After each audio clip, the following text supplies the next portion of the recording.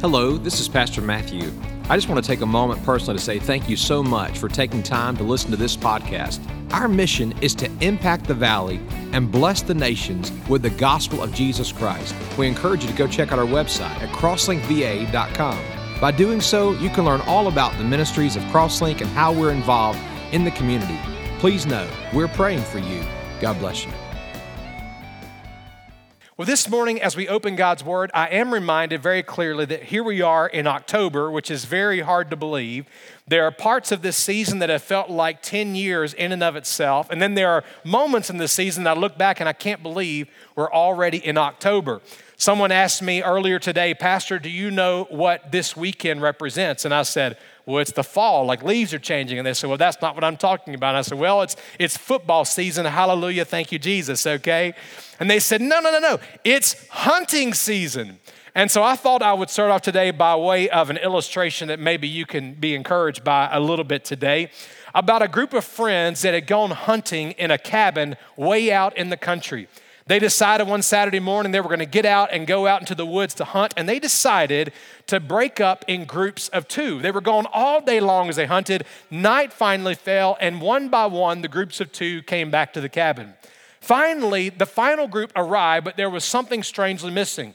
When the group arrived, it was just one man who was bearing up under the weight of a large 8-point buck, but his buddy, Jimmy, was nowhere to be seen. As soon as he walked into the cabin, all the other friends asked him, man, where is Jimmy? You guys went out in two. Where is he? Why is he not with you? To which the friend quickly responded, well, Jimmy had a medical emergency a little while ago, and he's a few miles back on the trail. I left him there. They could not believe the insensitivity of this hunter. And so they said, what do you mean you left him on the trail? To which the man carrying the buck said, well, the way I saw it, nobody was going to steal Jimmy, but somebody might steal my buck. And so he brought his buck home. Well, the fact of the matter is this morning is that we naturally look out for ourselves. But I believe what God is calling us to do in this season of life is to first and foremost love the Lord our God, and out of the basis of that relationship, to love others like He calls us to. Jesus was asked to be considered what was the greatest commandment, and He said loud and clear, it was to love the Lord our God with our heart, soul, mind, and strength. With all of our being, with all that we are, we must love God and have a relationship with Him. Isn't that an amazing thing to consider this morning? That the living God of heaven, who created the world in 6 days, so loves you that He invites you to a relationship with Him.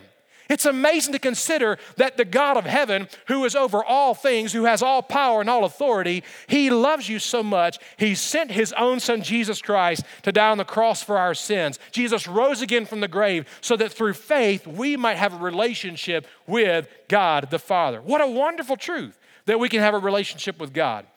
The other second part of that commandment is this. Jesus said the second commandment was likened to it, to love your neighbor as yourself. Truly, if there's ever a day in our culture and perhaps in our own hearts and lives that we need to be reminded of the importance of loving God and the importance of loving others, it is today. In a world of great division, in a world of great conflict, in a world of great challenge, God calls us to love Him and to love others. But what does loving others look like? Throughout the course of this series, we've been going over one another, the one another scriptures, the one another statements of Scripture, where God tells us how we are to care for one another, how we are to help one another. We saw 2 weeks ago, one of the main ways we show love for one another is how we serve one another. But today we come to a component of loving one another that frankly seems contradictory. Today we come to an aspect of loving one another, frankly, that none of us like. In fact, I would argue if you like this component of one another, you might need to check your heart and motive before you leave here today. And that is this morning from Colossians chapter 3, I want to preach to you on the subject, admonish one another. Admonish one another. The fact of the matter is this morning is that very few of us like conflict. In fact, most of us will do anything and everything we can to avoid conflict. We don't want to have to be confronted with it, and we don't want to have to deal with it, frankly, by our sometimes philosophy and sometimes simply by our practice. When there's conflict, we would just rather put our eyes down and sweep anything we can under the rug, and hopefully it'll all just go away, right? Like if I close my eyes to the problems of the world and the problems of my life, they'll eventually vanish, and so we'll move on, hunky-dory, everything will be. But the fact of the matter is, God has much to say about admonishing one another. The word admonish literally means to instruct, to exhort, to warn, or rebuke. Now, the first part of that definition we don't have a problem with. We understand our need for instruction. We love to be exhorted in the context that maybe there would be someone come alongside to encourage us and to motivate us in a specific action. But the latter part of those definitions are a struggle to us. To warn or rebuke. Can I just get a testimony today? Anybody just love to be rebuked? I mean, just you can't wait for it this morning. I mean, anybody ever, you can't wait to be confronted. The fact is, by our nature, we don't like those things. And yet it is absolutely vital for our health and ultimately for our growth in our relationship with the Lord. Listen to just some illustrations, for example. In God's word, the Bible tells us there are many benefits of an admonition or of a rebuke, but listen to 7 of them. Number 1, a biblical rebuke spares us from disaster and from unforeseen consequences. Proverbs chapter 29, verse 1.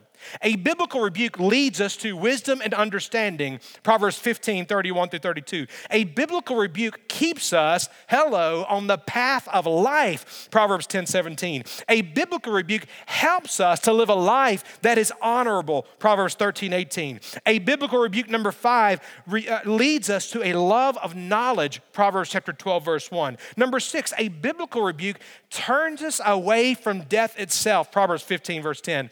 And many people in our culture, we want to be blessed. We want to be happy. Job 5:17. A biblical rebuke leads to happiness and blessings from God.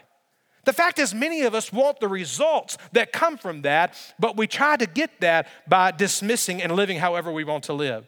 But I believe what God wants us to see from His Word is that part of loving one another in the body of Christ is that at times there will be an admonishing of one another. If you're ready to learn, would you say amen? I pray that we'd learn it, but even more so, I pray that we'd receive it and respond in faith and obedience. Let's stand to our feet for the reading of God's Word. Colossians chapter 3, we're going to read verses 14 through 17. The Bible simply says this: beyond all these things, put on love, which is the perfect bond of unity. Let the peace of Christ rule in your hearts, to which indeed you were called in one body, and be thankful. Let the word of Christ richly dwell within you, with all wisdom, teaching, and what's the next word? Admonishing one another with song. Whatever you do in word or deed, do all in the name of the Lord Jesus, giving thanks through Him to God the Father. Let's pray together. Father, I thank you today for your word that you speak into every matter of life. And God, in our nature, it's difficult to receive the instruction that you're going to give today. But God, I pray through the Holy Spirit that you would speak to our hearts and lives. Lord, if there's anyone here today that does not have that relationship with you, may today be that day where they experience that relationship through faith in Christ. And for all of us who do have that relationship, may today we hear and respond to your word today with faith, surrender, and obedience. And we'll give you alone the praise for it. In Jesus' name I pray, amen. God bless you. You may be seated. The word admonish is a very unique word. In fact, I would almost guarantee that there's nobody in the building today or watching online or in the CLC right now who's likely used this word in your vocabulary this week. We don't speak of this word in our culture today, but we do often speak of a warning, or maybe we would speak of a rebuke, or maybe we'd speak of a correction. While we don't enjoy those things, the Bible has much to say about it. Now, there are many people today who would listen to that word admonition or admonish, and you would say, that's right, preacher, that's the biblical principle, that's what God calls you to do. Pastor, that's your job. That's your role to admonish others. And that is certainly part of the role and the calling of a pastor. 1 Thessalonians chapter 5, verse 12, literally Paul writes, "We ask you, brothers, to respect those who labor among you and are over you in the Lord and admonish you." They warn you. They are instructing you to get on the right path. At times they are rebuking you. That might happen in a personal conversation. That might happen in a private counseling meeting. That may happen as a pastor publicly preaches God's word. That happens sometimes when people walk out of the building and they might say, "Pastor, that message stepped all over my toes," as a southern expression might be. Or someone might say, "Pastor, who told you about what I was dealing with?" And I might look at them and say, "I had no idea. That was just the Holy Spirit of God." There's a part of that is true for the pastor. But did you know every child of God also has a calling and a responsibility to practice biblical admonition?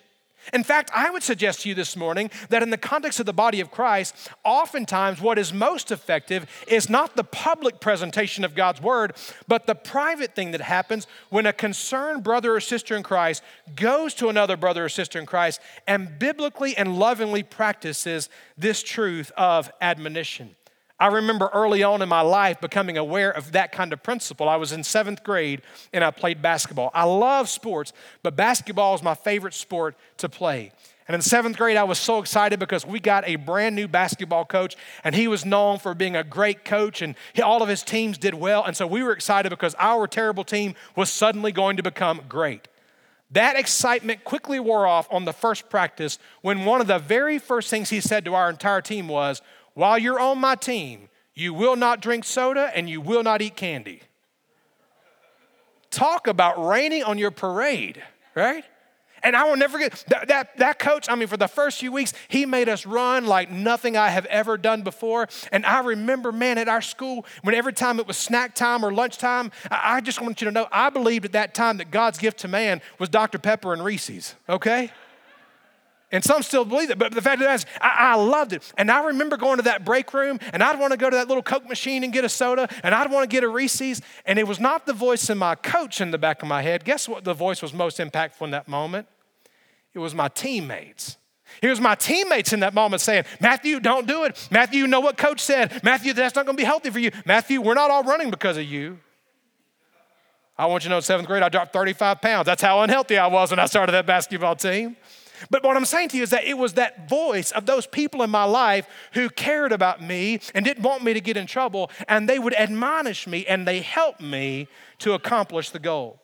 Romans 15:14 says it this way, "Concerning you, my brethren, I myself also am convinced that you yourselves are full of goodness. You're filled with all knowledge and able to admonish one another." So how do we do that? How do we practice admonishment and admonition well?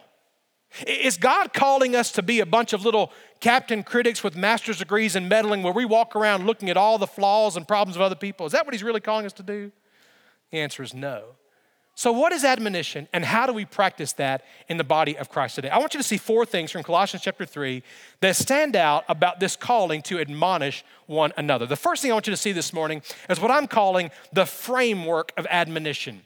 The framework of admonition. Look at verse 14. Paul says these simple words. He says, "Beyond all these things, put on" one primary thing. What is it? Put on love, which is the perfect bond of unity. Now, just prior to this, Paul has talked about various graces. He's talked about compassion, and he's talked about kindness. He's talked about humility, and he's talked about gentleness, and he's talked about patience. And in the midst of all these graces, he says, now, the one thing I want you to understand is this. You also are called to put on love because it's the perfect bond. It's the perfect merger. It's the thing that brings everything else together. Put on love, which is the perfect bond of unity. I was told earlier this week about a gentleman who used to live here in this area, and he lived in a house that he rented that now one of our other church families live in today. And he was telling me that when he went down into the basement of this house that they were doing some projects, that he looked up and he could see the beams of this house. Literally, they were labeled. They were burned into the wood, 1A, 1B, The next kind of part of the structure was 2A and 2B, and the next part, 3A and 3B. And he said, I did some research on that house, and here's what I found. I found that house was literally ordered by the Sears and Roebuck catalog in the 1930s. And it arrived as a kit, and then the people building it literally like a glorified Lincoln Logs put it together. And so they all merged together there in that basement structure. What God is saying is this: when it comes to all these graces, even when it comes to admonition, the thing that should be the framework interwoven in it all, supporting it all, is that of love. You won't hear that in our culture. In fact, our culture says if you love somebody, let them do what they want to. If you love somebody, don't speak the truth. If you love somebody, just let them all go their own direction and do their own thing. But I want you to know this morning that when you see someone heading down a wrong direction, when you see someone where there's serious obstacles in their life, when you see someone headed in a way that does not glorify and honor God, when you see someone lost in their trespasses and sins, headed towards an eternity without Christ, I'm telling you, it is not love to be silent. Proverbs 27:5 says it this way: better is open rebuke than hidden love.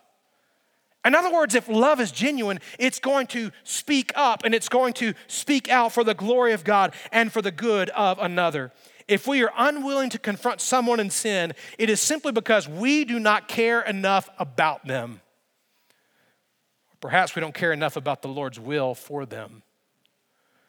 Oftentimes, we do not admonish out of fear for how someone will respond to us, but the greater fear should be the end result of that individual if we do not speak up and admonish.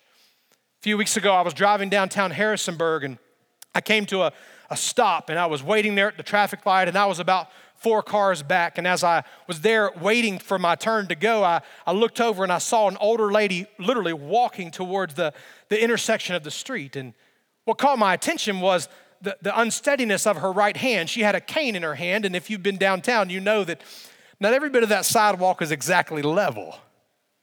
And so she would walk, and one step would be good, but it seemed like the next step, she wasn't, and it just struck me as an area of concern. But when she came to the intersection, she kind of, in that moment, wasn't very aware of what was going on around her. I think she assumed that all the traffic to her right shoulder was going to go straight. What she didn't realize is that people in the left lane were getting ready to turn left. And so literally, as she steps out of this intersection, out of nowhere, here came, looked like a college student, probably from JMU. He didn't even seem to know her. He just seemed from out of nowhere. He literally ran up and stood right in front of her. Why did he do that? Why did he do that for a stranger that he'd never even met? Apparently, he was watching what I was watching. Here's why he did it. He did it because he saw danger. He did it because he realized she has got blinders on. She's not aware of what's going on in this moment. So without time to explain, without time, he just stepped in and intervened. Why? Because he had a care for this stranger. What God is calling us in the practice of admonition is to practice a love and a care that cares enough to reach out to others who go in the wrong direction. Sometimes an admonition is corrective. Someone's on a wrong path. They've made a wrong decision. They're going the wrong direction, and we have to bring that out. But sometimes it's preventive in the sense that we see them head in that wrong direction. We're concerned for them, and so we come to them. Why is love so important as the framework of admonition? I want to encourage you that it's important for 2 reasons. First, it causes us to ask this question: do we love people enough to instruct them, warn them, and if necessary, gently rebuke them? Do you love people enough in those situations to intervene, to reach out to them and minister to them? But it brings up a second question as well that must be considered about love, and that is this: in our admonition, in our warnings, in our exhortations to a change of direction, in at times even our rebuke, are we showing love? Are we showing love? Yes, we are to be loving, but our love must not be without truth. And on the flip side of that, our truth must not be without love. It has been well said that love without truth is hypocrisy, but truth without love is brutality. Ephesians 4:15 literally says that in everything that we say and do, especially in the context of dealing with one another, is that we are to speak the truth in love. So when you see something, When you become aware of something that immediately gets you stirred up, or you begin to think, maybe I need to respond to that, you need to first pause and examine your life and consider, am I being loving? Am I demonstrating the love of Jesus?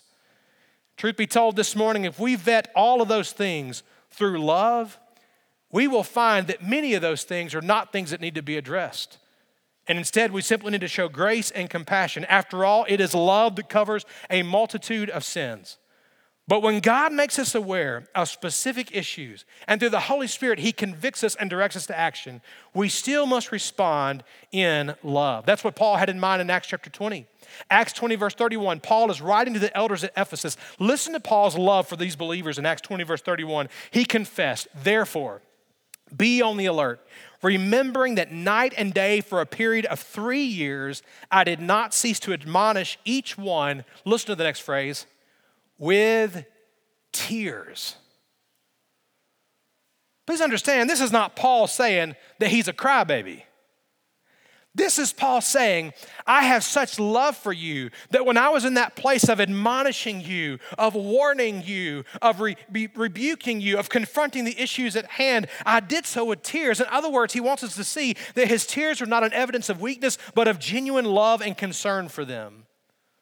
Similarly, in 1 Corinthians chapter 4, verse 14, Paul said, I do not write these things to shame you. The point of addressing this is not to bring shame on someone, but simply to admonish you as my beloved children. Paul's giving us the illustration here of a father who loves his child, and because the father loves his child, he admonishes him to go in the right direction. Love should be the framework of any admonition. But secondly, verse 15, we see the fellowship of admonition. The fellowship of admonition. Verse 15. Let the peace of Christ rule in your hearts, to which indeed you were called, here's the key phrase, in one body, and be thankful. If you know Jesus Christ as your Lord and Savior, not only have you been brought into a relationship with God through faith in Christ, but you have been brought into a relationship with one another. The Bible says we are members of one another. That when one of us weep, we all weep. When one of us suffers, we all suffer. When one of us rejoices, we all rejoice. Why? Because there are no Lone Ranger Christians. This season of isolation and this season of quarantine that has been necessary because of the pandemic, please understand, God did not create us to live that way. It's easy to get comfortable living that way, but that's not what God's called us to do. He's called us to be in fellowship with one another. We're members of one another. What you do affects the body, and what I do affects the body because we've been brought into this fellowship. It's in that context that Paul brings up the importance of admonition.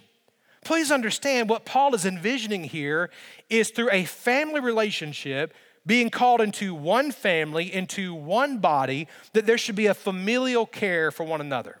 Let me illustrate that. In our household, we do something that was probably going to sound a little weird to you, I'm not sure. But, and I might embarrass my family by saying some of this, but we do this. In our house, when it's someone's birthday, there's typically, we'll eat a meal together and celebrate and have as much sweet and cake and ice cream as we can. Can I get a witness, right? I mean, we love that kind of celebration and getting together with people. But one of the things that we do when it's someone's birthday is we will put the birthday person in what we call affectionately the chair of affirmation. All right? What that means is we use this as an excuse, I'll just tell you what it is, an opportunity to put around the room, sharing with that person at least one thing that we love and appreciate about them. And we do that, all, the kids, Heather and I, we all do. And at the end of that time of affirmation, we'll gather around that person and we'll lay hands on them and we'll pray for them in their next year. Honestly, it's a special time. It's a beautiful time. But there's another component to that does not happen in the living room or around the fire outside in that group setting. And that is that oftentimes in the days that follow, or maybe even the weeks that follow, I'll pull usually that child aside. I don't do this with Heather. But I'll pull that child aside and I will not only affirm them, but I will say, as I see you growing or I see you developing or I see God working in your life, here are some areas that I think God could really use you. Here are some areas that I believe that God's wanting you to grow. Here's some areas of challenge, or here's some areas that, I'm concerned about this that I see in your life, and I believe God wants you to be over here going in this direction. And it's a time as a father to put my arm around my child and say, in essence, this is the way, walk in it. This is kind of the picture that the Apostle Paul has in mind when it comes to admonition, that in that context of love, in the context of that familial relationship, that we love people enough that we come alongside of them, we put our arm around them, kind of visually speaking, if you will, and we say, this is God's way, walk in it. It's a picture of care and concern, not a picture of criticism or condescension. That's why the Apostle Paul says in 1 Thessalonians 5:14, we urge you, brethren, to admonish the unruly.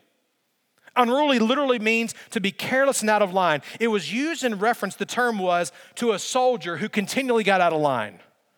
Paul says, admonish them, brethren. Don't forget they're your family.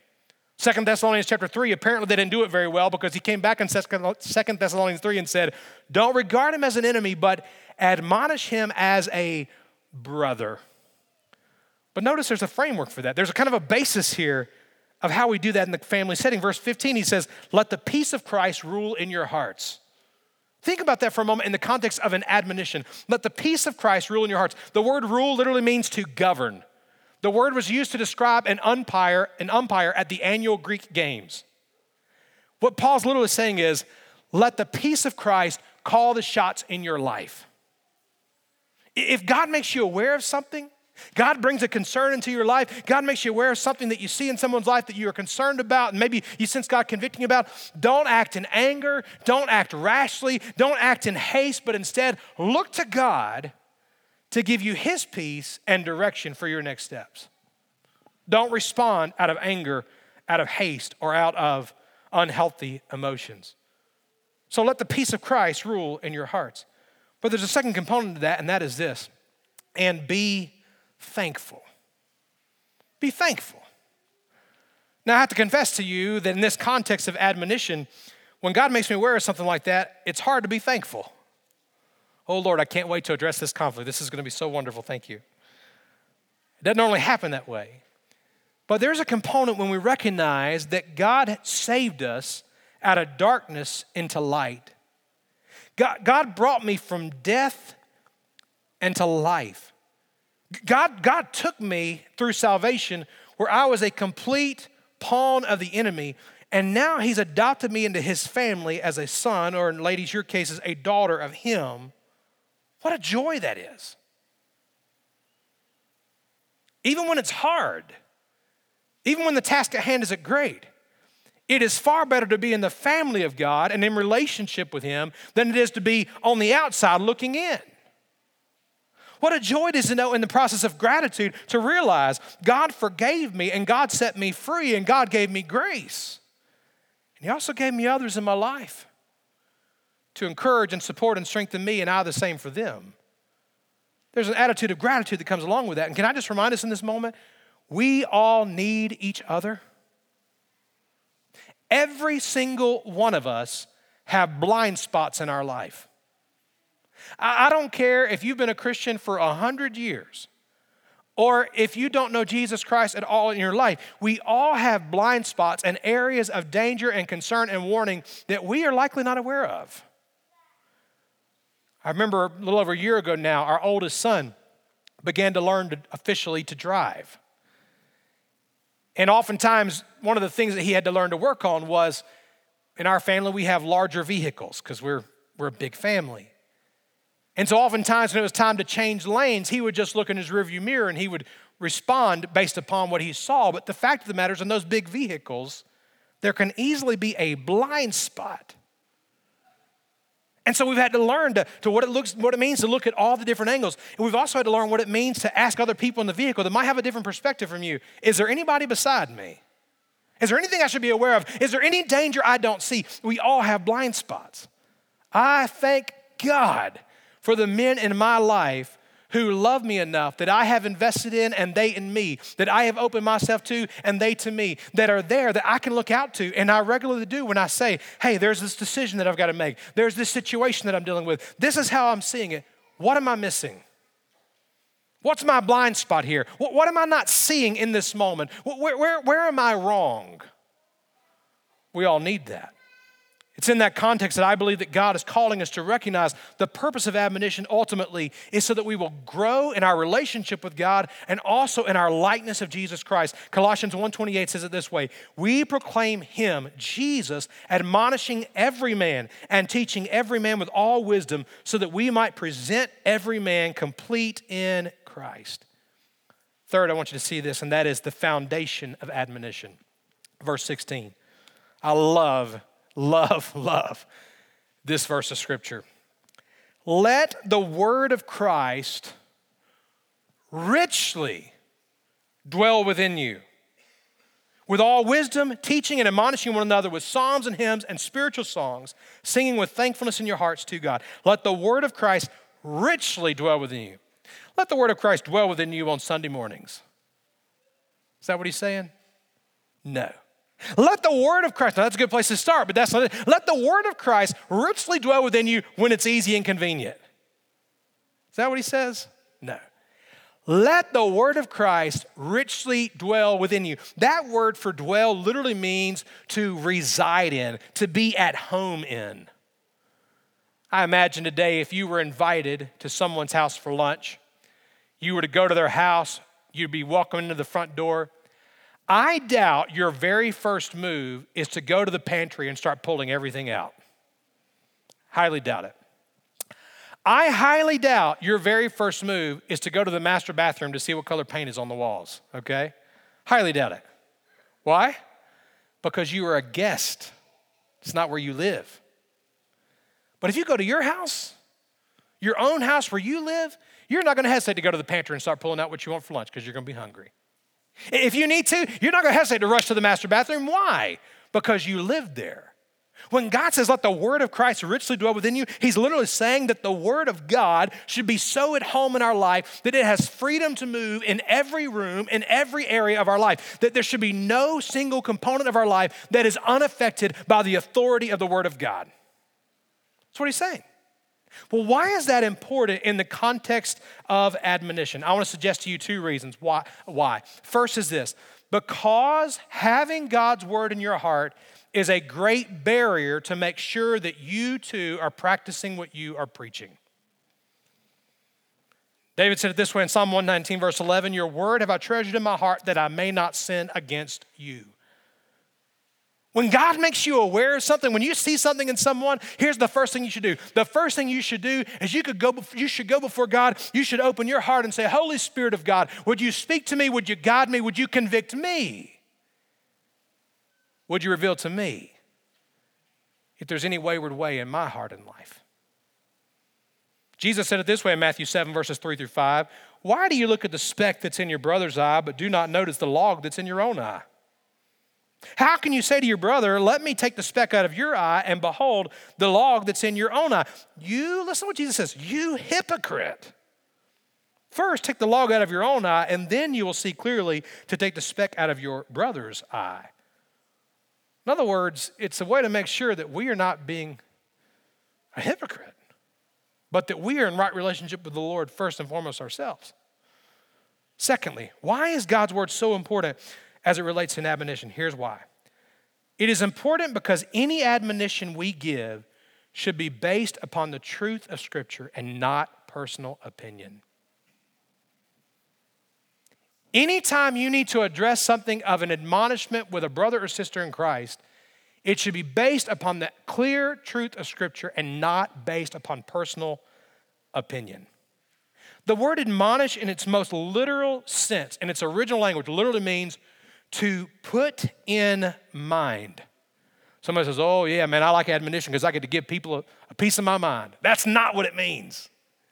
It means to put in mind. Well, what are you putting in mind? Here's the answer, the word of God. All of us like sheep are naturally prone to stray and prone to wander. And so we need people in our life that we've allowed into our life who love us enough to speak and say, hey, but the word of God says this. Here's what God's instruction is. Here's where God is leading. And as we get God's word in our heart and mind, God reveals to us where we've gone wrong. He warns us of the direction that we're headed, and he helps us get back on the right path.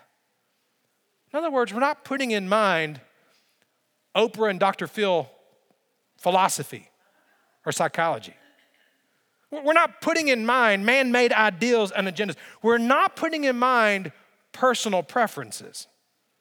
We're putting in mind biblical teaching and instruction. Let me illustrate that.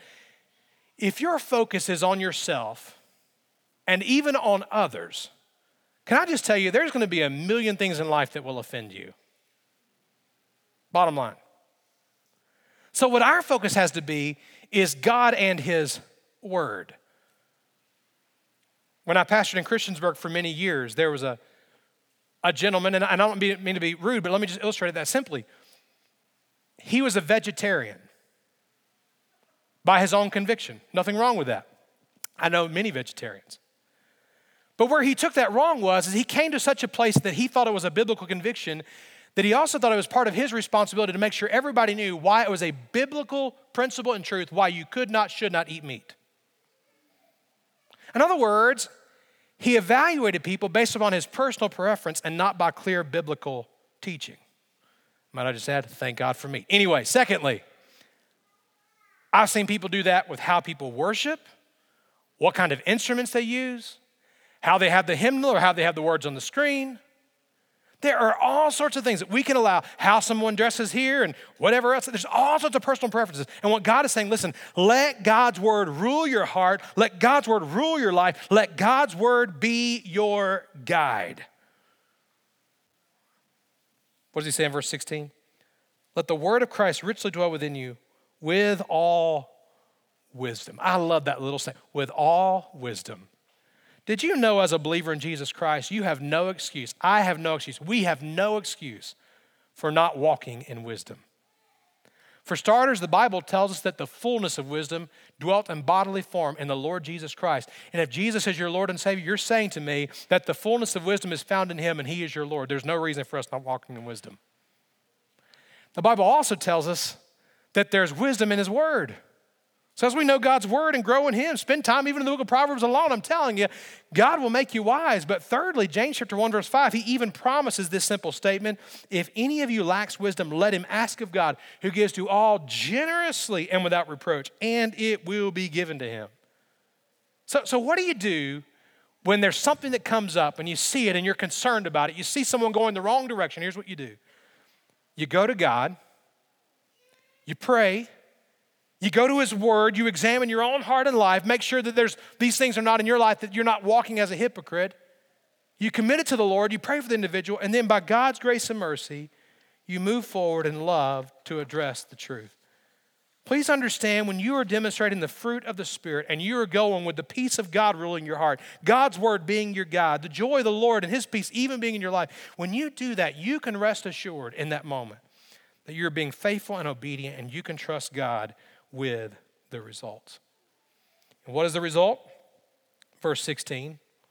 I believe these scriptures here, when the Bible says you're doing this, teaching and admonishing one another with psalms and hymns, speaking with songs, psalms and hymns and spiritual songs, singing with thankfulness in your hearts to God. I believe the more accurate translation of this from the original language is, it's showing us that this is another result of what happens when the word of Christ is ruling in our hearts, when the word of Christ is dwelling within us richly. One of the evidences of that is that there will be singing, there will be gratitude, there will be spiritual songs with thankfulness in our hearts to God. The Holman Standard Bible words it this way: let the message about the Messiah dwell richly among you, teaching and admonishing one another in all wisdom and singing psalms and hymns and spiritual songs with gratitude in your hearts to God. In other words, the person may not receive it well. It may not always go according to your plan and your prayer. But here's what will happen. When there is repentance, when there is restoration, when there is a coming to the Lord on both accounts, when that happens, there is great joy and there is great peace, there is great celebration, and there is great worship of the Lord Jesus Christ. Which brings me to the final point, and that is I want you to see the focus of admonition. The focus of admonition. What is the focus of a word of admonition? We don't like it. We don't like to think about it. We certainly don't want to talk about it, and I imagine most of us haven't heard a sermon in a long time about it. Is the focus of admonition the person that is seeing all the red flags and the concerns so that they grow in the Lord? That's a part of it, but that's not all of it. Is the focus of the admonition the individual who needs to be, frankly, confronted and corrected and warned along the way? Well, to be clear, that's a part of it, but that's not it in its entirety. Here's the focus. The focus is all for the name and the glory of the Lord Jesus Christ. Verse 17. So whatever you do in word or deed, do all in the name of the Lord Jesus, giving thanks through him to God the Father. In other words, we often have a problem with this idea of admonishing one another because we're focused on it, for lack of a better term, the human plane.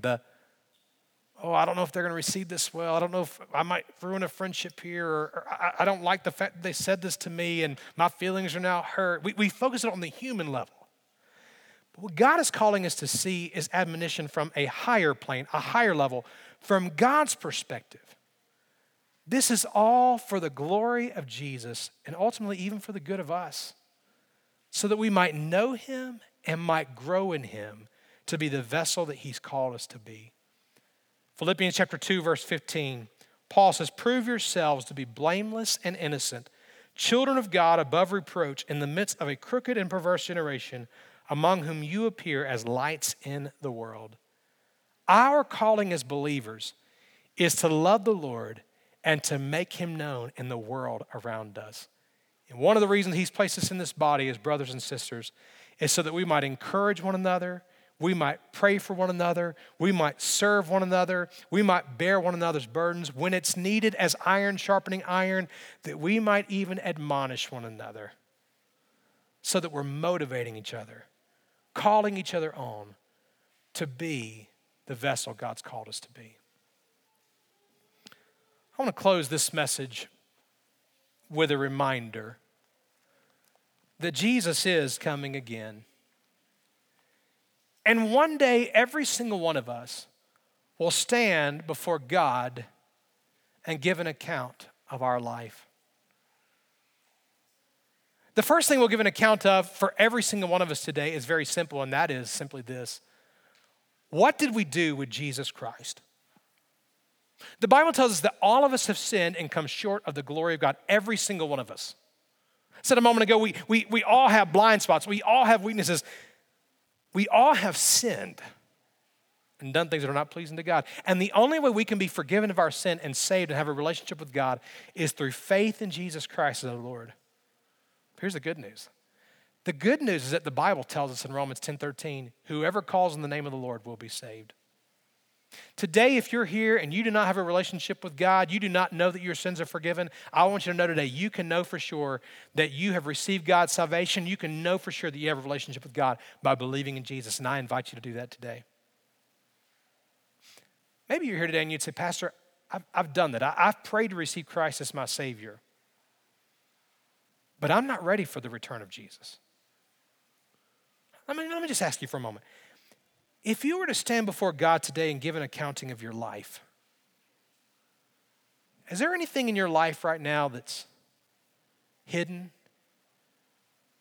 Maybe it's in your actions, it's private, that nobody else knows about. Maybe it's so hidden that it's just hidden within your own heart. It's thoughts and feelings and things that you know are not right. If you were to stand before God right now, who knows all things, is there anything in your life today that you'd be ashamed of? When God exposes it and brings it to the surface, is there anything that you'd be ashamed of? I want to encourage you this morning. The Bible tells us in 1 John chapter 1, verse 9, if you confess your sins, he's faithful and just to forgive us of our sins and to cleanse us from all unrighteousness. And so what that means is this, whatever those things are that bring about that shame and bring about that embarrassment, here's the wonderful truth. You can be forgiven and you can be set free, but it's not by feeling sorry for them. It's by repenting of them. It's believing in Jesus. It's acknowledging what God says about your sin. It's agreeing with him, confessing it to him, and turning from it. Can I just say to you this morning, the only way you can have victory over your sin, it's not by man-made effort. There's no magical formula. All right, Pastor said I got these 10 things to do, and then I'm victory-free. I'm good to go. The only way you're delivered is through faith in the Lord Jesus Christ and surrender to his rule in your life. And finally, maybe you're here today and you're a believer and God is bringing up something loud and clear, not necessarily in your own life, but someone in your life that you genuinely are concerned for. And frankly, you've been on the sidelines and you've been silent. I want to ask you, for the glory of the Lord, would you begin praying today about your next steps? Would you get in God's word and examine your life? And would you surrender to say yes to the Lord, whatever those next steps are? All over the building, can you just bow your heads with me for a moment? Father, man, I know this message is hard to receive and even harder to apply. And many components of it, frankly, are even hard to communicate and preach, but your word is true. And so, God, I thank you. I thank you for the fact that not only have there been people in my life who have admonished me when I was in need of that, but even more so, I thank you for the Holy Spirit who has convicted me of sin. And I thank you, God, that you drew me to faith in Christ and you've drawn me to that place of confessing my sins and turning from them. Because I know that my deliverance and my victory was not according to my work. It was all by your work and your doing. And God, even the victory that you allowed me to continue to live in today, it's not my effort. It is me simply surrendering to you and your effort in working through me. God, thank you for that. Because I know in my flesh there is nothing good. But I thank you for your Holy Spirit within me, who has created me to be a new creation, who's continued to mold and shape me. God, I pray today for every single one of us here today that we would be in right relationship with you and that we would be in right relationship with others. I pray in Jesus' name. Thank you so much for taking time to listen to this podcast. We encourage you to come and join us right here on our campus. We're located right next to the county fairgrounds here in Harrisonburg, Virginia. If you have any questions about the church, any question about the message, feel free to email us or call us and let us know. And we look forward to seeing you soon. God bless you.